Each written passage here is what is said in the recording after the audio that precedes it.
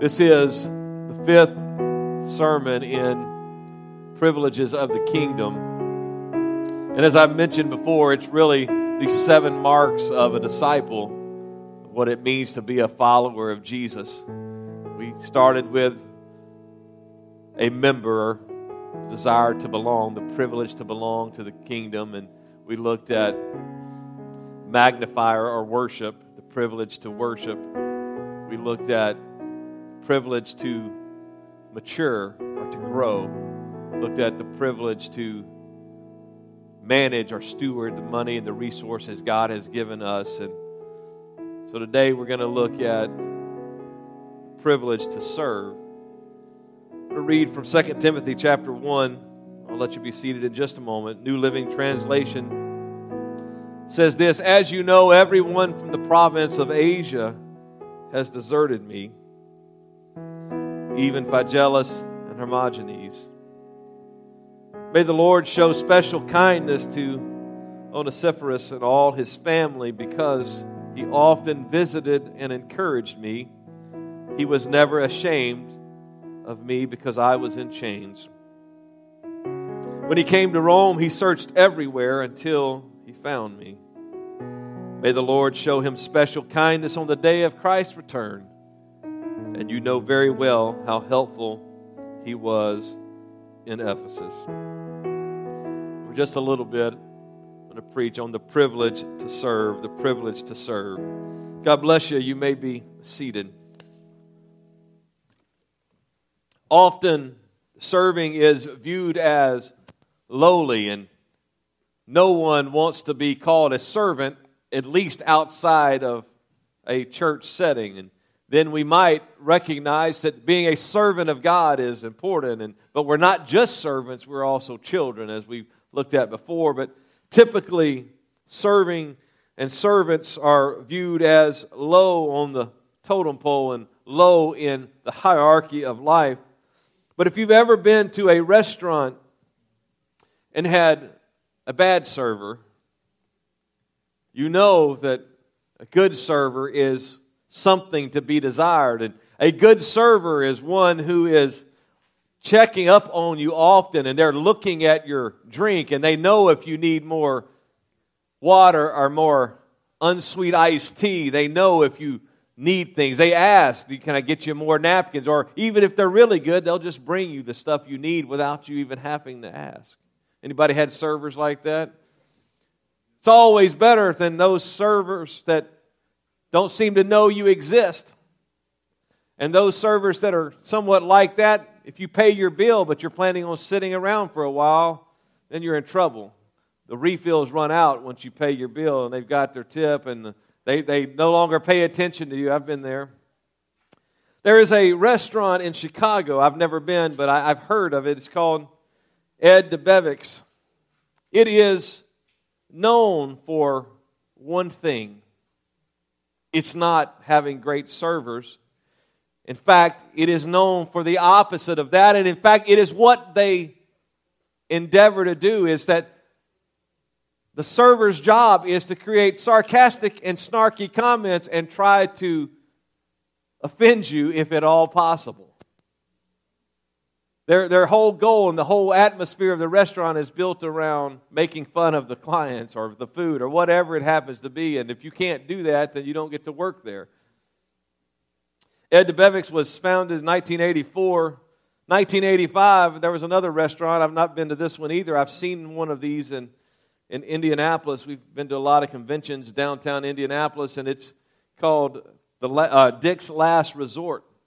Same kind of idea. Offend people if you can. Be sarcastic, facetious. Make fun of their food choices. Whatever it happens to be. I'm not sure what was going on in the mid-'80s, 84 and 85, but obviously I didn't get that because I was a teenager in the 80s, and I'm super nice and never facetious and sarcastic at all. I don't really understand it, but serving is important when you're the one being served and when you're the one who needs something from somebody else. And the Bible lists out at least 3 different places. Some would say 4, depending on how you decide to count the list of 3 to 4 different places where it lists out spiritual gifts. The supernatural spiritual gifts in 1 Corinthians 12, one set of gifts, and then the equipping gifts in Ephesians chapter 4 of apostle, prophet, evangelist, pastor, teacher, and the Romans 12, the gifts there of serving and administration and mercy and helps, and different list of gifts and different types of emphases on those different locations. But all have one thing in common, and that is that all of the gifts are to serve the body of Christ. That if God gives you a gift, it's not for you to go, look at me, I've got a gift. It's for you to use that gift in serving in the body of Christ and serving the people of God. If you have the gift of helps, you help in the church. If you have the gift of administration in Romans 12, then you help in administering the things of the kingdom and the things in the local church. If you have the gift of tongues and interpretation of tongues, it's not for you to say, I got this great supernatural gift. Watch me do my thing, but you are then a conduit for God to give a message to His people. If you have the gift of healing, it's not so you can just heal yourself and be put up on a pedestal, get you a TV ministry. It's for you to pray for the sick so that they will be healed. All of the gifts are about serving the body of Christ, and it's all about others. And I'm going to forego some of my introduction, but suffice it to say this, that God expects and rewards service in His kingdom. That He expects His people to be involved in serving in His kingdom, and as such, He rewards them. And because that is true, that we must proactively and diligently serve in the kingdom of God. The setting of the text I read to you, it is Paul's final epistle. His last letter that would make it into the New Testament. Maybe he wrote a letter to a family member or somebody else. So I won't say it's the last thing he ever wrote, but it's the last thing that God put in His Word, that Paul wrote. He is in prison in Rome, waiting his execution that will follow a meeting with Caesar. That he will testify before the emperor, and then he will be killed. He's waiting. He knows that this is what's going to happen, and he would say that the time is at hand. Finished the course, kept the faith, henceforth there is laid up for me a crown of righteousness, which the Lord, the righteous judge, shall give me in that day. He would say, I've poured out my life as a drink offering. I've served God and I've poured everything out, and now I've come to the end of this journey. And he's writing to Timothy, his son in the gospel, to give him instructions on how to pastor and instructions on how to minister to the church at Ephesus. And in this letter to Timothy, he gives this shout out to Onesiphorus, who is only mentioned here in the Bible. The only place he's mentioned is this passage. And he gives the shout out because Onesiphorus served. Onesiphorus didn't say, look at me, but he got in and served. I'm going to give you 5, 6 quick things as we hurry. The first thing about a true servant is this: a true servant serves as needed. Look at your neighbor and say, they serve as needed. Now, I'm going to probably be more interactive today because, once again, just like when I talked about money, this may not be the most spiritual thing you've ever heard, but it is an essential component of what it means to be a follower of Jesus. And so, since it's not this seemingly super spiritual and exciting thing that I'm telling you up here you need to serve, We'll make sure you're interactive and you stay awake today and you get to talk to your neighbor. And if your neighbor doesn't look at you when I say look at your neighbor, wake them up. But a true servant serves as needed. Paul would say in verse 16, may the Lord show special kindness to Onesiphorus and all his family because he often visited and encouraged me. There was a need for Paul who was in prison. Prisons could be of a variety of sorts in the New Testament times. It could be a prison somewhat similar to what you would expect today. They're locked away and they can't get out. They don't have visitors. Sometimes though it's house arrest. Sometimes it was lesser prisons, more like what we would call our city jail and not a federal penitentiary kind of idea. But whatever it was, Onesiphorus said, Paul is in prison, and they're not necessarily giving them 3 meals a day. Barely enough to sustain themselves until they can be executed down the road. Barely enough to make it, and Paul in need of things. You see him in various other places when he's in prison. He writes a number of letters from prison, and he would say, bring this stuff to me. I need my scrolls and I need my cloak. Where I am, there's no heat. And it's freezing in winter and I'm getting sick. So bring my cloak and bring the books and bring the stuff that I need. And people would bring them to him. Because the prison, they didn't really care if you lived. Saved them an execution later on. So Onesiphorus sees the need and recognizes this is Paul, the apostle, who wrote 13 or 14 letters that are in the Bible. He's in need, and so I'm going to go find him, and I'm going to help him. And as long as he's in need, I'm going to serve him. And Paul said, I want the Lord to show him special kindness. He often visited me and encouraged me. You ever felt like you needed to do something? And people are, they're in need and you feel like, oh, well, I need to go help them. And then you go and you help them one time and you feel much better about it. And you never go back. Anybody? Go ahead and raise your hand. Hit your neighbor if they didn't raise their hand. Slightly, just don't hurt them. Been there, done that. Hey, I did my duty. Sent them a card. Brought them a pie. But the question is there still a need? So as long as there's a need, you keep serving. You keep going back. It wasn't a one-time trip. Onesiphorus and his family, hey, we went and saw Paul in prison. We took care of our... Don't feel guilty anymore. No, he often went. And he took his family with him. So he served as needed. As long as there was a need, he kept serving. Second thing you see in this text is that he's not ashamed to serve. The end of verse 16, he was never ashamed of me because I was in chains. Paul uses this phrase in chains. It could be symbolic, many times it is, that I'm a prisoner. But it's often literal chains. He's chained to a wall.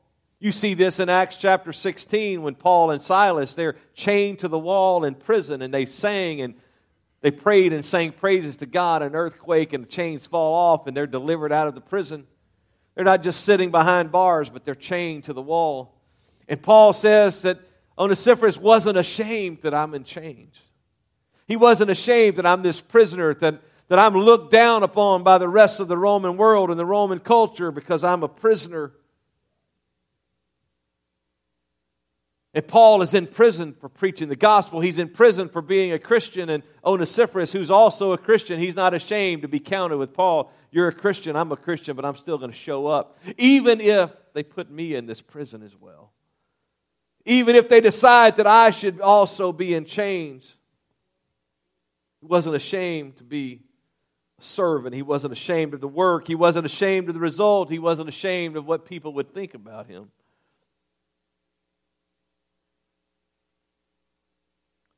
Sometimes when we do things that are menial, you get that? Not meaningless, but menial.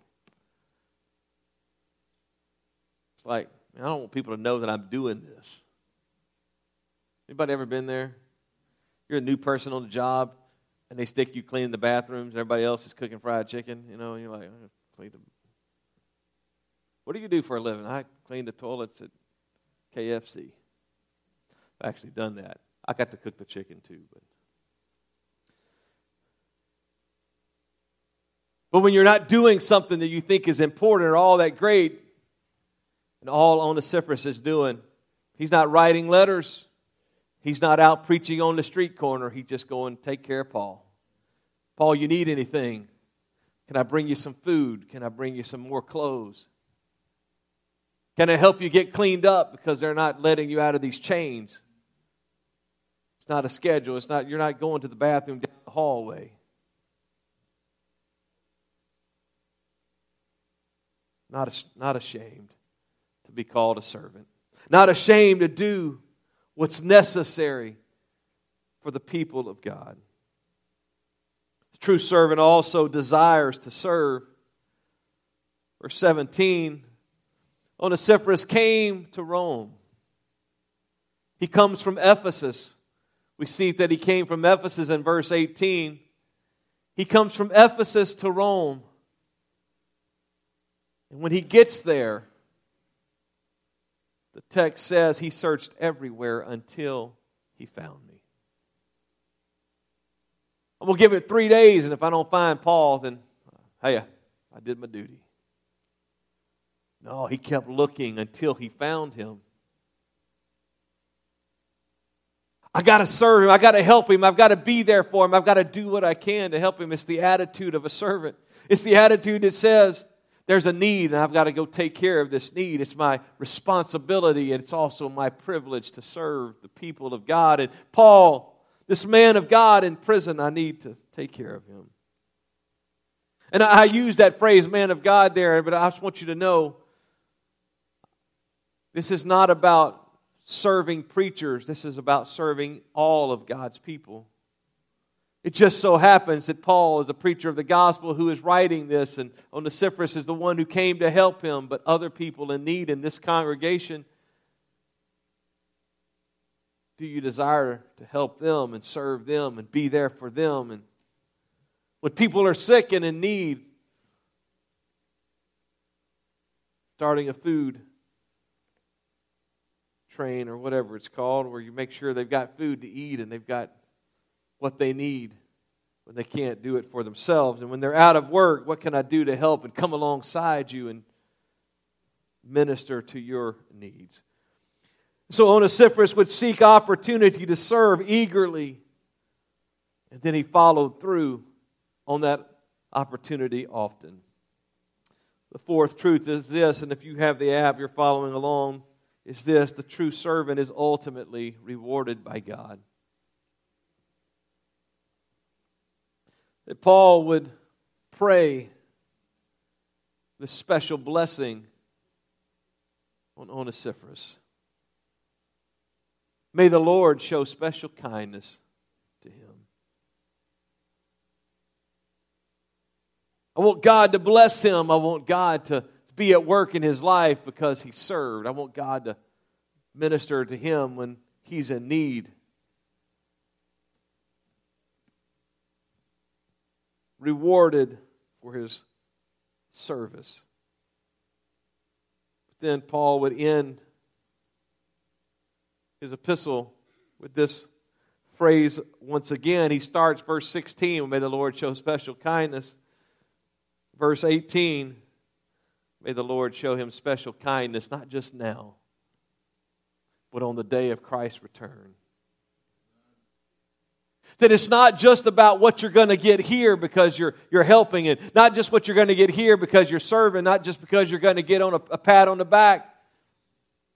But Paul says, when Jesus comes back, I want him to have special blessing and special kindness because of what he did in the present. That it is a reward both now and in eternity when we serve the kingdom of God and we serve the people of the kingdom. It is what God is calling us to do. We will be rewarded. And lastly, and true servant has this pattern of service. Once again, it's not a one-time kind of idea. Make sure you're awake. Tap your neighbor. Say it's not a one-time event.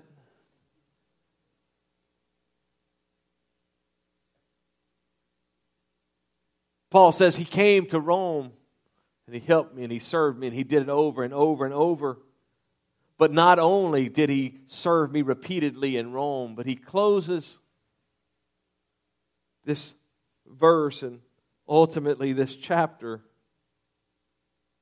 And you know very well how helpful he was in Ephesus. He's been doing this for a long time. He didn't wait till I was in prison in Rome to decide to start being a servant, decide to start ministering to the people in the church. He's been doing this for a long time. You know what he did back in Ephesus, but he heard I was in Rome. He left there and he came here. But it wasn't just so he could get accolades. It wasn't just so I would say, oh, look at Onesiphorus, look how awesome he is. But you know, Timothy, what he did back in Ephesus and how helpful he was and how he served and how he ministered. The true servant of God wants to serve and he's not afraid to serve, not ashamed to serve. He desires it and is rewarded by God and has a pattern of service. Now, I realize that, once again, it's not the most spiritual thing. If we're in a Pentecostal church, nobody's saying, man, I think I need to take a lap to celebrate serving. I get that. And so as a Pentecostal preacher, I would love to just preach those things. Wouldn't that be awesome? So exciting. You get excited or we cry or preach something like this and you're crying because you're like, please let him be done.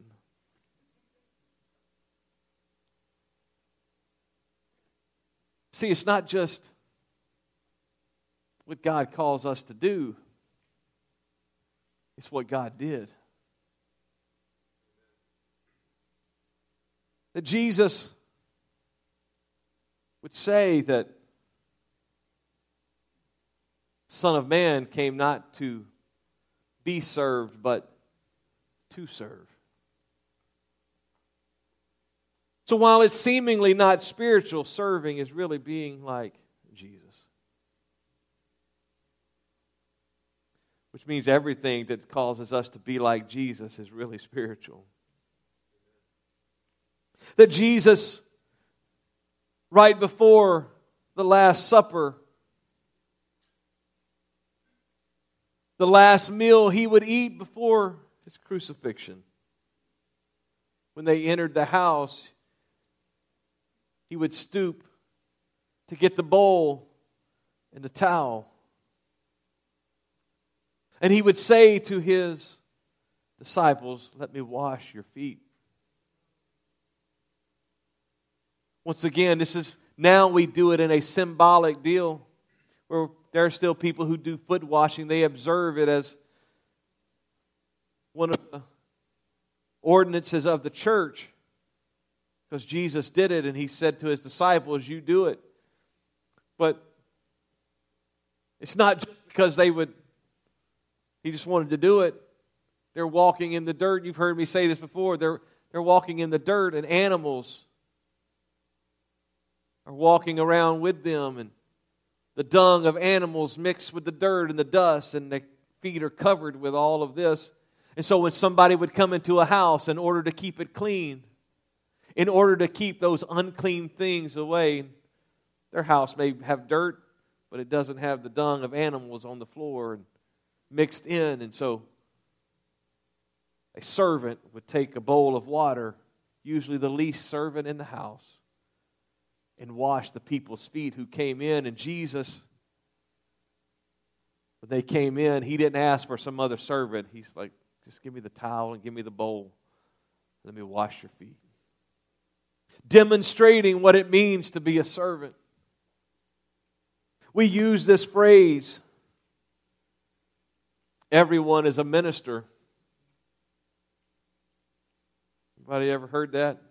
Everyone is a minister, but I said it this morning earlier, the word servant and the word minister are synonyms. So if everyone's a minister, that means everyone's a servant. With a responsibility to serve those in need, and responsibility to help those in need, and responsibility just to come alongside. Responsibility to serve like Jesus. Jesus would say to his disciples, he who would be greatest among you, get on the platform. No, he did. You who are greatest among, who would be greatest among you, talk a whole lot. No, but he who would be greatest among you must be servant of all. Why? Because he who was greatest came to serve. And so what does he do? He calls us to serve. He calls us to look for opportunities around us and look at our neighbor and look at our fellow believers and go, man, they're struggling right now. How can I help you? They're in need right now. How can I help? What can I do?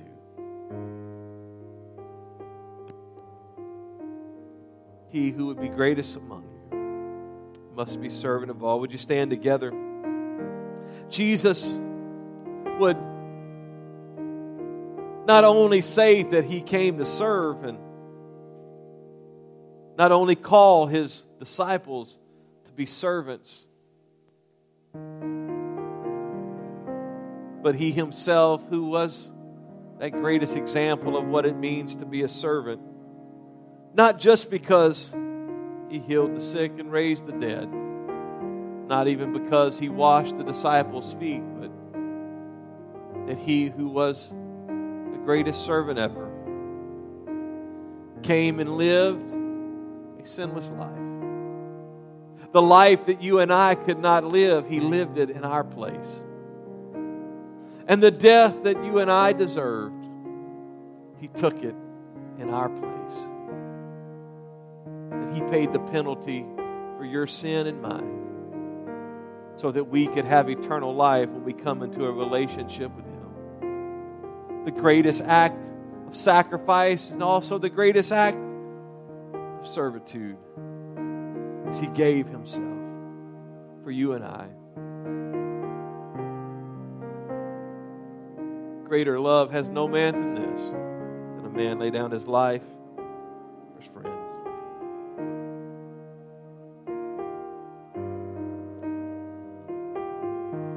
But if I could remind you of this truth, that it's not just everybody who gets to partake in what Jesus did. Oh, everybody can. Everybody can come to Jesus. But the key to participating in his sacrifice is actually coming to him and entering into a relationship with him. And we do that through recognizing that he is the only way, that he is the only hope, the only truth, he's the only life. Coming to him in faith, believing that he will save us. Coming to faith, believing that he wants us to live forever with him. Repenting of our sins and turning from our sinful ways and walking with him. Going down in the waters of baptism in the name of Jesus for the washing away of our sins and being filled with the Spirit of God.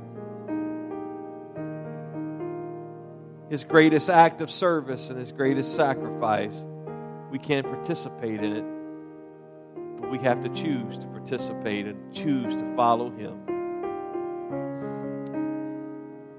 As I close with this idea,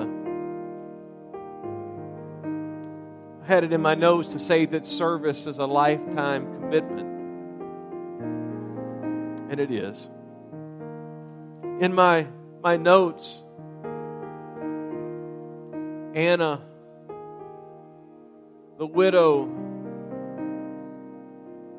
that is there at the dedication of Jesus. She's in her 80s. Her husband had died when she was a young wife. She had options. Look for another man.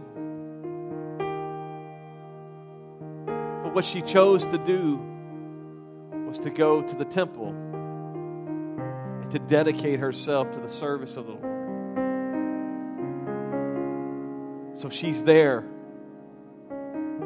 when the Messiah is born, and 8 days later they bring him to the temple to offer sacrifice and for him to be circumcised and dedicated to the Lord.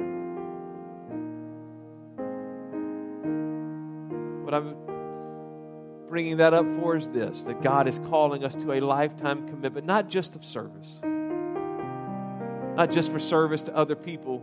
We never graduate from serving others. We never graduate from, well, I've been there and I've done that. There's always ways you can serve. But more importantly than us just serving one another, he said it's a lifetime commitment to Jesus. We have to keep serving him until the end of our lives or till his return. Whichever comes first, it's a lifetime commitment. So I could stand up here today and say, hey, we need more volunteers. We do. But it's not just about volunteers.